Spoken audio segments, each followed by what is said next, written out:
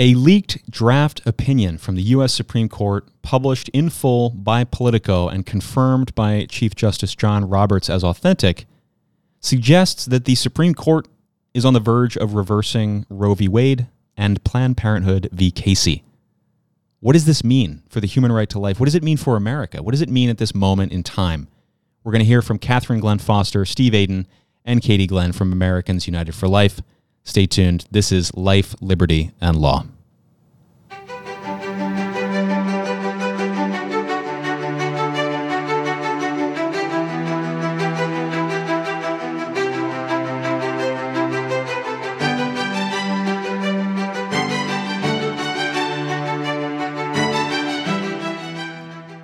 All right, welcome to Life, Liberty, and Law from Americans United for Life, where we advance the human right to life in culture, law, and policy. I am Tom Shakely, and I am excited to come to you today with three of our all-stars from Americans United for Life from the team: Katherine Glenn Foster, President and CEO; Steve Aden, Chief Legal Officer and General Counsel; and Katie Glenn, Government Affairs Counsel. It is a momentous time for the human right to life with this leaked draft opinion. Katherine, how do you feel at this moment in time when it seems like the Supreme Court might be on the verge of reversing Roe in actuality? This really is a dramatic moment for the pro-life movement and for all Americans. For nearly 50 years now, Roe has been enormously controversial. Indeed, from the day it was handed down, it's been just so controversial. And now with this leak, there's this increased pressure on the court. I would say, I simply applaud the court for its courage, for this draft opinion, Justice Alito for its clarity, and I call upon the court to finalize its decision without further delay. But in the meantime, and going forward in the years and in the decades to come, Americans United for Life is going to focus, as we always have, on the humanity of the mother and of the father and of the unborn child, the child in the womb, at the heart of every abortion, because we know that every abortion ends a human life. Every abortion wounds mothers and fathers. And so I'm just looking forward to seeing this final decision and getting to the point where we can let the American people and their lawmakers truly empower women and protect life. No, that's beautiful, Katherine. I'm going to read just a bit from a statement you issued right after this leak came out, just in the moments after, from Americans United for Life. You said, Katherine, quote, "We stand alongside all Americans who have waited so hopefully and for so long for the Supreme Court to reverse Roe, to set America on the path to abortion abolition, and to restore justice to our nation," you said. "Today is a day for courage and hope," you said.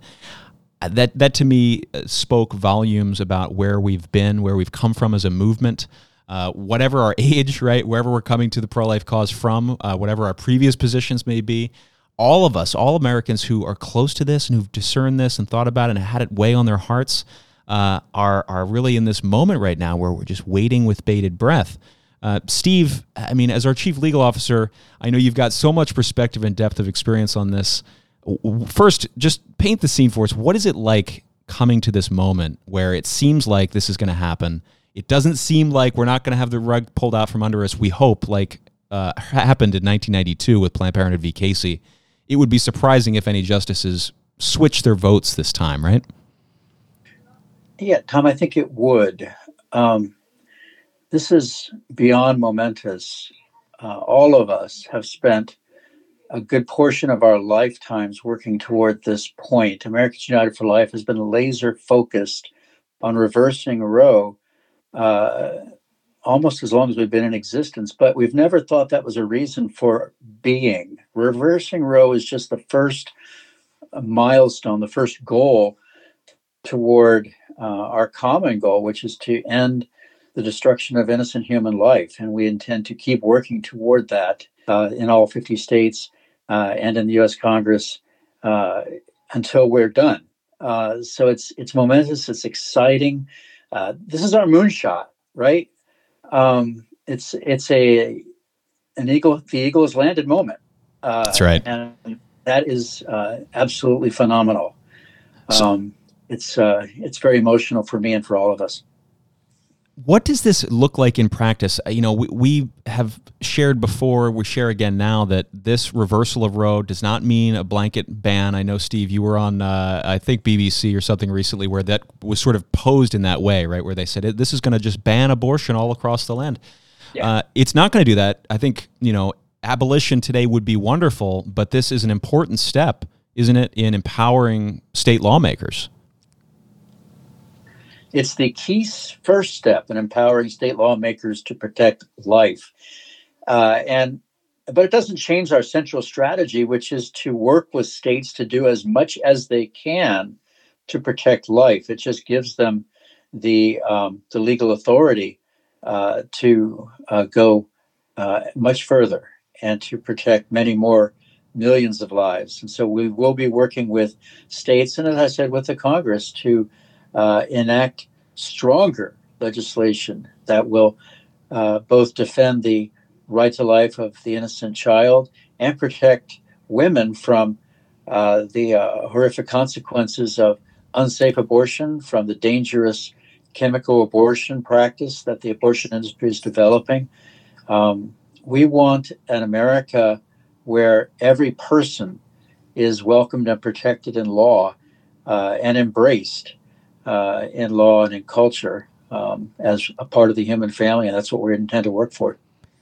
Katie, what does this look like, do you think, for state lawmakers who are watching this happen right now? I know there's probably a lot of eagerness, a lot of excitement, but what does the next step look like on a practical level, on the ground level?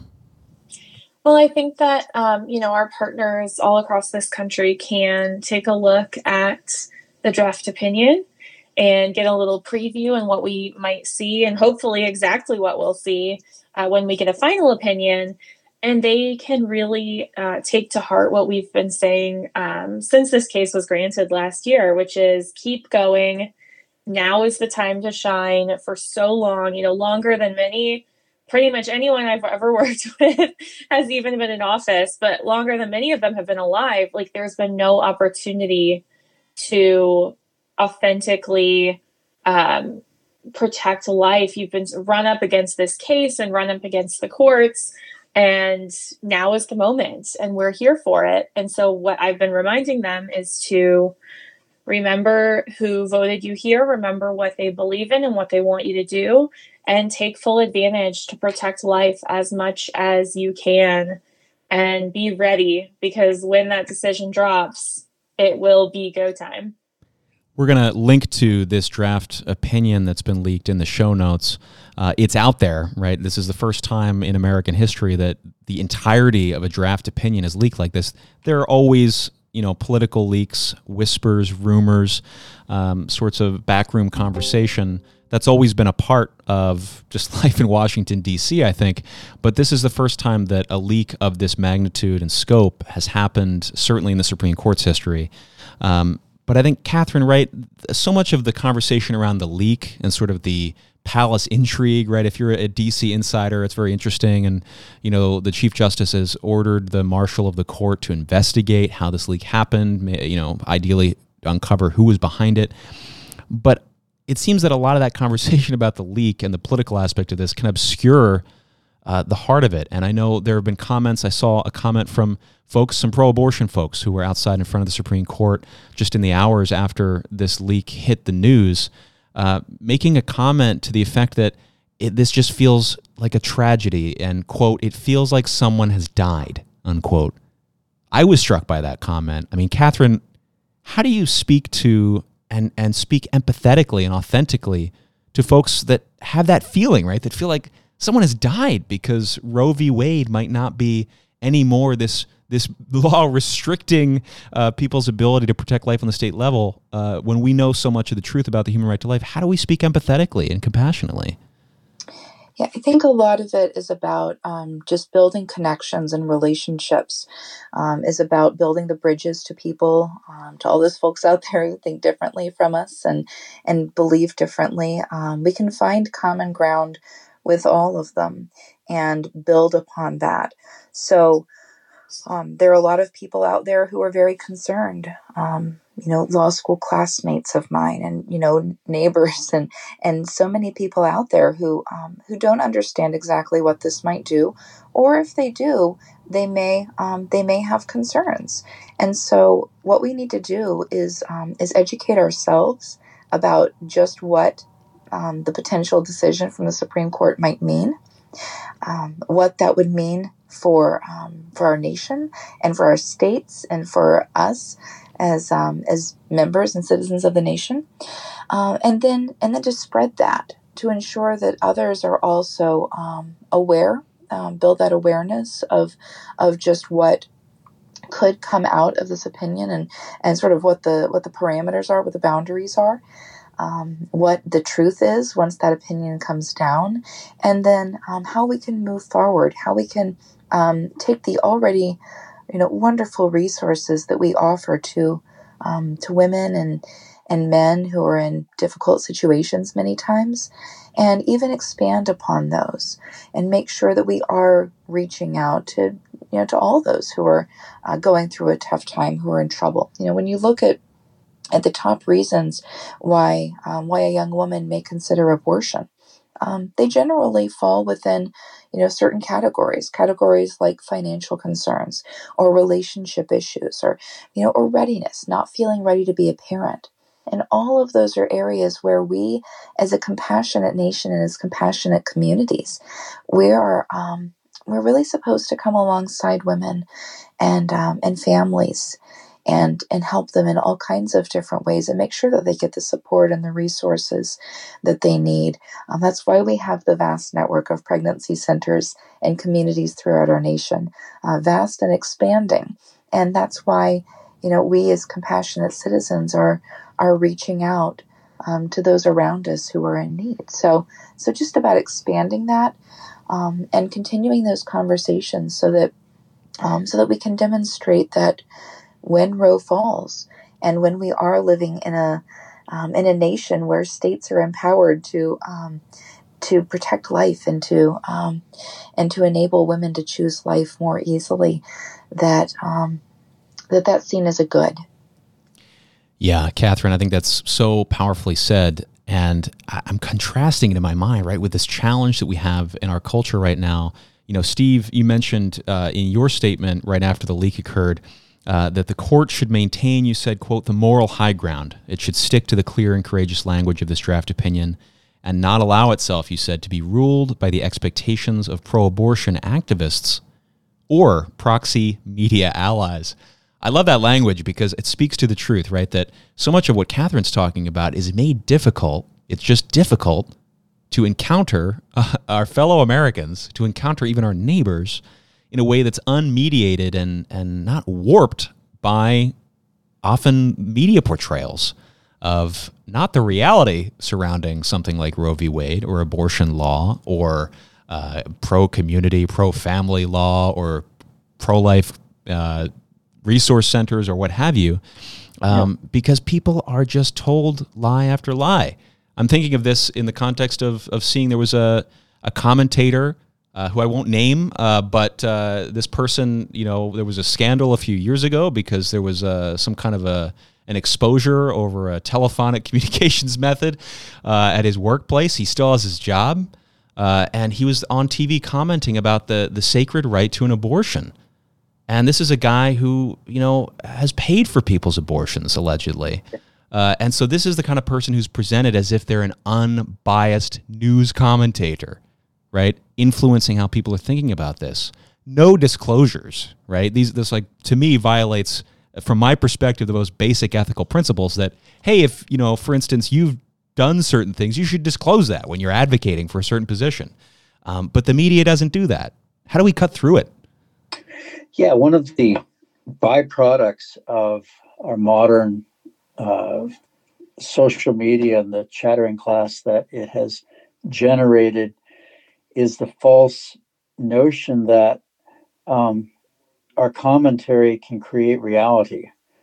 And then there's a moment like this when, despite all that the pro-abortion advocates hear from their echo chamber circles, suddenly a switch is flipped, and the issue of abortion is no longer a fundamental federal super right, but it's subject to the political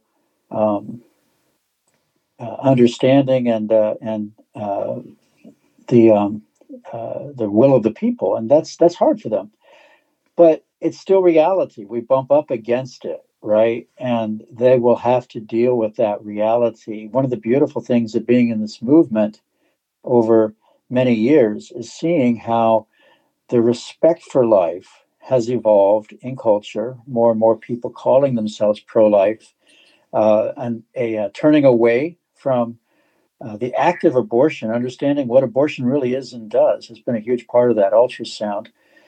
And in the legal sphere, seeing how politically it went from an issue that people wanted to run from to an issue that people embrace, and has meant a lot to all of us. So much so that we now see the overturn of Roe and the return of this issue to the people as a signal moment in constitutional history, in culture, in our own lives. That will happen, Lord willing, whether or not people expect that it will. And I think afterward, life will go on. We have a very durable democratic system in America. I think that people who have been so afraid of the court's treatment of Roe in the Dobbs case will see that in the end, all people can do who oppose this decision is gnash their teeth and express their beliefs according to their First Amendment rights, which is great, and vote. And that's all they can do. And that's as it should be. So that is to celebrate as well. And I think we can all come together in support of alternatives, right? This is, the common kind of got-you attempt that if you have any awareness of what's been going on in America over this issue, you know better. So it's, it's hard when you hear it not to think it's just a political trap. But Katie, I mean, you encountered this. I know we were talking right after the leak happened, and you had mentioned, you one of your first responses, right, was you donated to your local pregnancy resource center. But people don't know about those. Yeah, I would encourage anyone who listens to this to donate to their local pregnancy center. And if you have a monthly donation, terrific. If you feel called to give a little bit more, I think that would be wonderful, because there are going to be a lot of women who see that something came out and they don't understand what it is, or they don't take the time to read it, because most people do a very top line skim of the news. I do a very top line skim of all news except for we're busy, right? Yeah, at work. We're busy people. So there are going to be a lot of people who are confused, and they're going to reach out to pregnancy centers. One of the things that we heard immediately in Texas when their heartbeat law took effect was the pregnancy centers have never had so many people calling, and they've never had so many people actually show up for their appointments. So my immediate thought was I need to give them a little bit more and let them know I support them, because I'm sure that everyone in our community isn't going to feel that way, and there will be lashing out at the pregnancy centers, even though, they are here totally to serve, and most of them do so without any government money.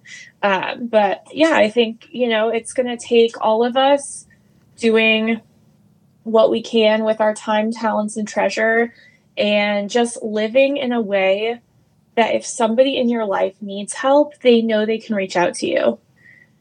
Yeah, no, well said. And I think the law plays such an important factor too, right? Because the great danger of the moment we're stepping into is that in certain states like New York or California, there will be a desire to go even further than Roe v. Wade ever thought of going, right, Catherine? And the risk there is that not only do people need to vote, as Steve said, but people need to be aware of the extreme nature of what might be enshrined in certain states at a state level in terms of something like public funding, taxpayer funding of abortion on a broad scale, let alone some of the things we've seen recently of like City Corporation and others saying, we'll pay for employees to go abort their children. in other states. Why? They don't say, because of course it's easier to have employees without families. They can work harder, they don't cost as much money, et cetera. So there's a lot of various aspects to that. But, for states like California, New York, and in this moment, there's a need incredibly to focus on solidarity, I think, as you mentioned, Catherine, but also legal solutions, right? That's exactly it. We've already seen over the last few years the different ways in which the pro-choice, the pro-abortion side has tried to enshrine abortion into federal or state law, both. We're seeing that at the federal level, in particular with the Women's Health Protection Act. We've seen, threats to hide protections for funding. Just all kinds of ways in which Congress and other administration officials and so on are really threatening life on a broad scale.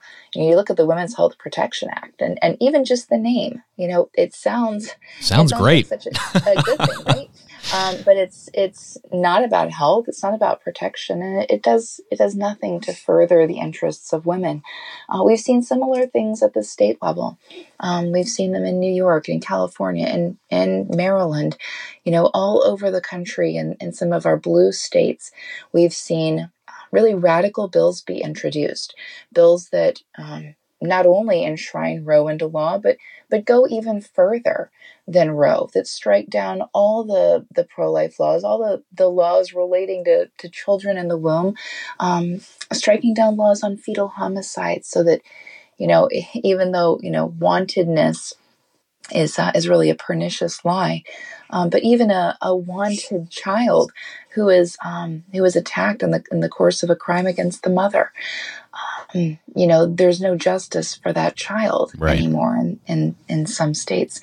And so when you look at that kind of thing, when you look at the and some of the laws that are being introduced that sweep away any kind of justice for cases of neglect even after birth, it's very concerning. So we need to continue to build those relationships, build education, gather together and form that those communities, that solidarity that will allow us to advance the cause of life, even in deep blue states, looking to the different ways where we can come together and advance, perhaps in small ways, baby steps, but continue to stand for life unapologetically. Yeah, I mean, assuming that this decision comes out as we hope it does in what we've seen in the draft form, assuming that's the final decision or something close to it, I can't help but think that the moment we're stepping into is sort of akin to that of that point in American history where it became very clear, that there are some states that view some human persons as not persons, right? In the sense of slavery, there's some slave states and there's some free states. And what this reversal will make clear is the distinction between states that view all people as free and equal and deserving of love and protection, and those that don't. And it'll allow us to, as Americans, come together to focus on solving that injustice for the states that haven't yet seen the light on it. We've talked about the judicial, we've talked about the cultural, we've talked about some of the policy implications, we've talked about solidarity and community aspects. Let's turn now to the political aspect, right? Because Katie, I know as you've seen since this leak has happened, one of the comments you made to some media was just the in the background of this, right? That perhaps one of the motivations for this leak was to allow this to become a major issue even earlier in the upcoming midterm elections.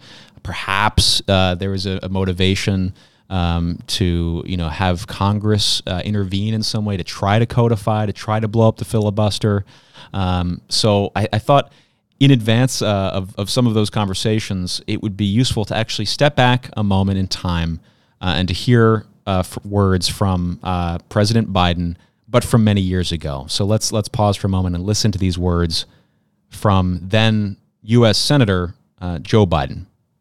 I do not view abortion as a choice and a right. I think it's always a tragedy, and I think that it should be rare and safe. And I think we should be focusing on how to limit the number of abortions, and they ought to be able to have a common ground and consensus as to do that.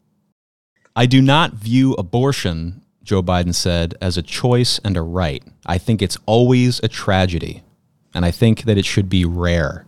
I think we should be focusing on how to limit the number of abortions. This is from 2006. I'm going to open the floor. Anybody have any thoughts on that? He's right. It is a tragedy. I did not expect to agree with the president on this, but here we go. Yeah, quite a bit different from a lot of politicians today who say the opposite. It should be safe, which it's not. It should be legal, and it should be everywhere and shouted. It's quite a different mindset, rather stunning. Well, and this is the opinion that aligns with his voting patterns for the most part. This is someone who voted for the Hyde Amendment, preventing federal taxpayer funds from being spent on abortions for 40 years in a row. It's somebody who voted for the partial birth abortion ban. Obviously, you know, another clip maybe you're going to play. So cut this if you do, is that he said about Judge Bork, this is why I worked so hard to keep him off the court. So while there were certainly times where he said things like this, like abortion is a tragedy, he also this week was very quiet part loud about the fact that he borked Judge Bork to keep him off the Supreme Court because of his views on abortion and Roe versus Wade. All right. So now we're going to fast forward in time a bit to Joe Biden, December 2019. Let me the best way to say it. If I get elected President of the United States and the Supreme Court overrules Roe v. Wade, I'm going to send legislation to the United States Congress to pass it and codify it.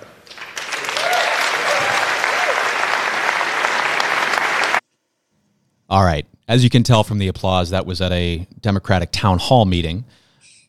Joe Biden, 2019, if I get elected president and the Supreme Court overrules Roe v. Wade, I'm going to send legislation to Congress to pass it and codify it. How do we go from abortion is a tragedy, it should be limited, it's not a choice, it's not a right, Joe Biden, to if the court overrules it, I'm going to try to force Congress to codify this tragedy?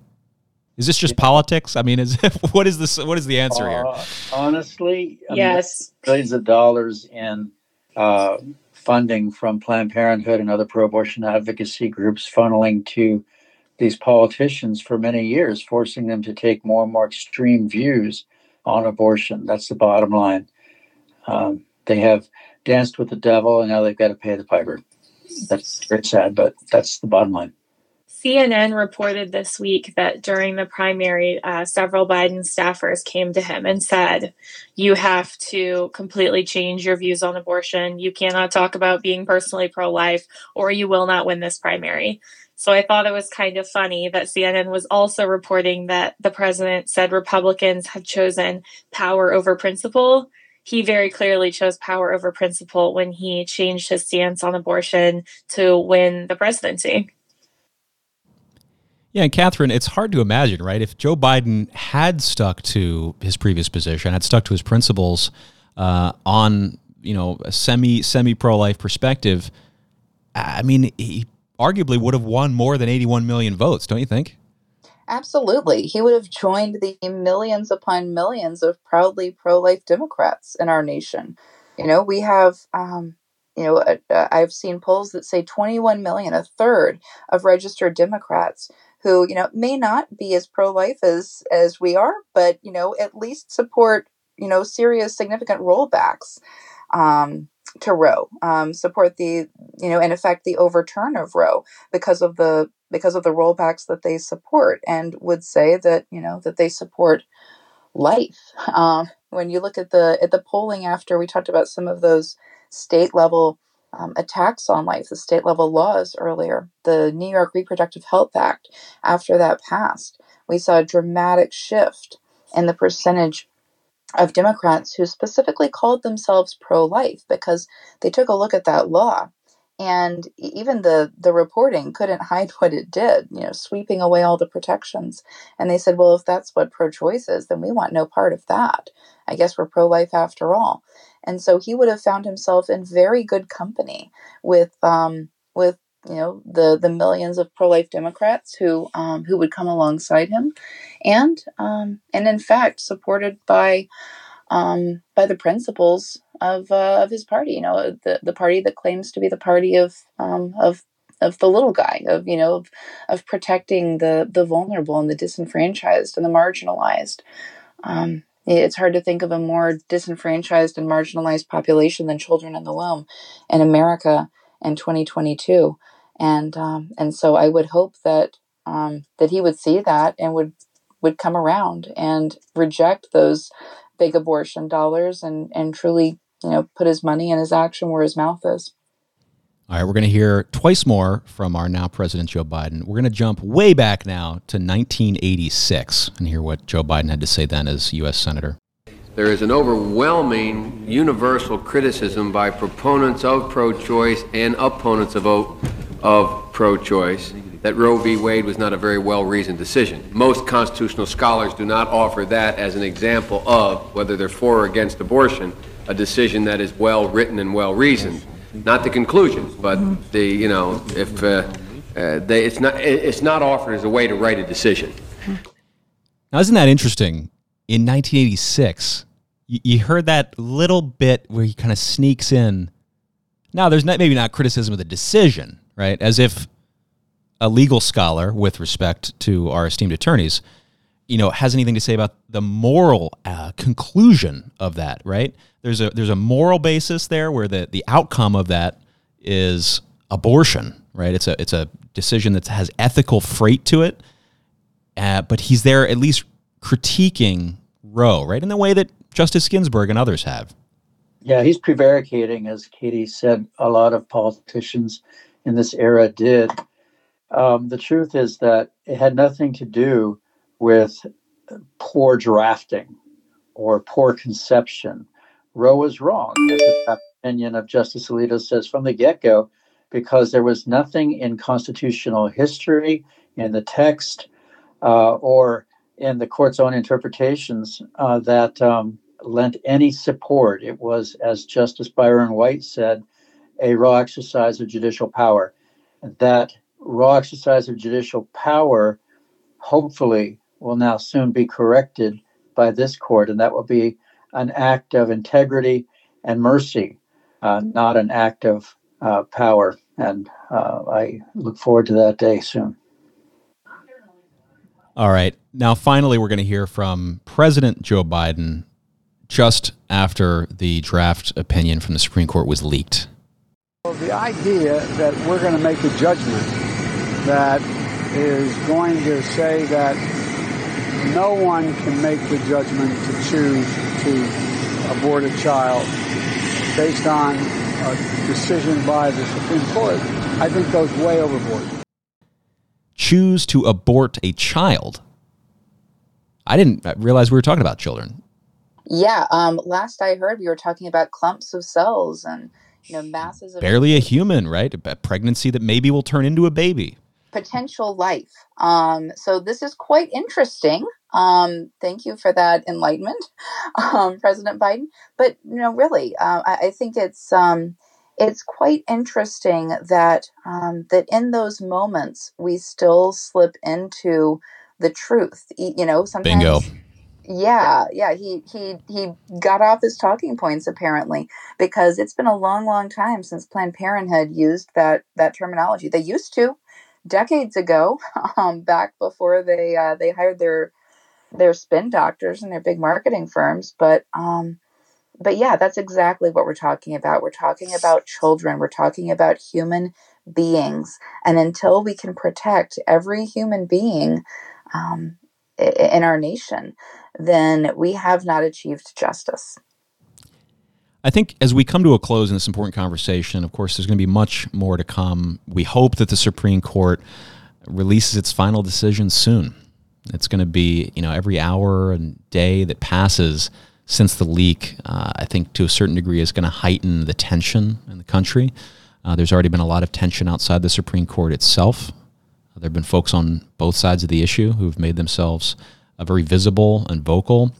But whatever the timeline, whether we get it finally in a few hours or days, or whether it comes out, as many do, in the final hours of June, we hope that this is a decision that sticks to what we've seen in the draft opinion.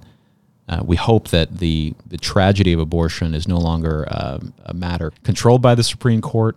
In the words of Clark Forsyth from AUL, that the Supreme Court is no longer the de facto National Abortion Control Board, but that lawmakers, that legislators can once again protect life, can do what they think is best as America's elected representatives. I'm just curious if any of you have any kind of closing thoughts or reflections about this particular moment in time.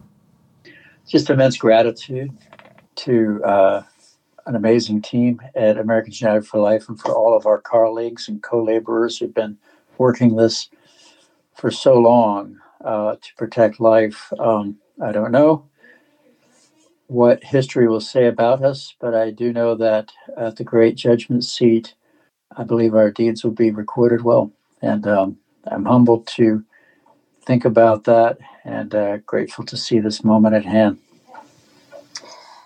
I would agree with all of that. I'm so incredibly grateful to the entire AUL team, to all pro-life advocates, whether they're national leaders or state or community leaders or just the person living out their life and living a culture of life in their own way, in their workplace or their community, in their neighborhood, in their church, wherever they may be.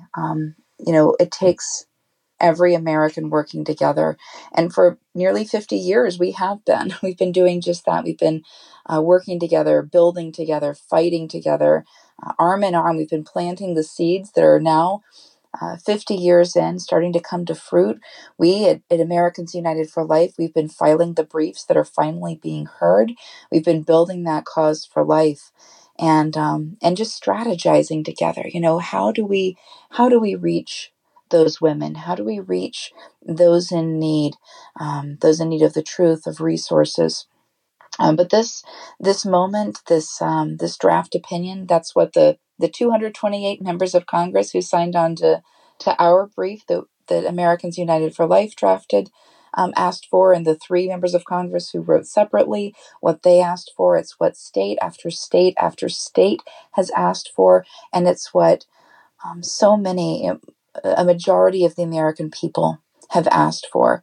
Just the chance to protect life, the chance to empower women, the chance to work together to find better solutions, to create, to build an America that's what we all deserve.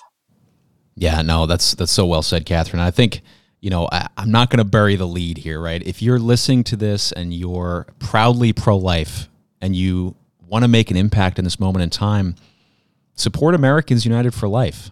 Visit our website, aul.org.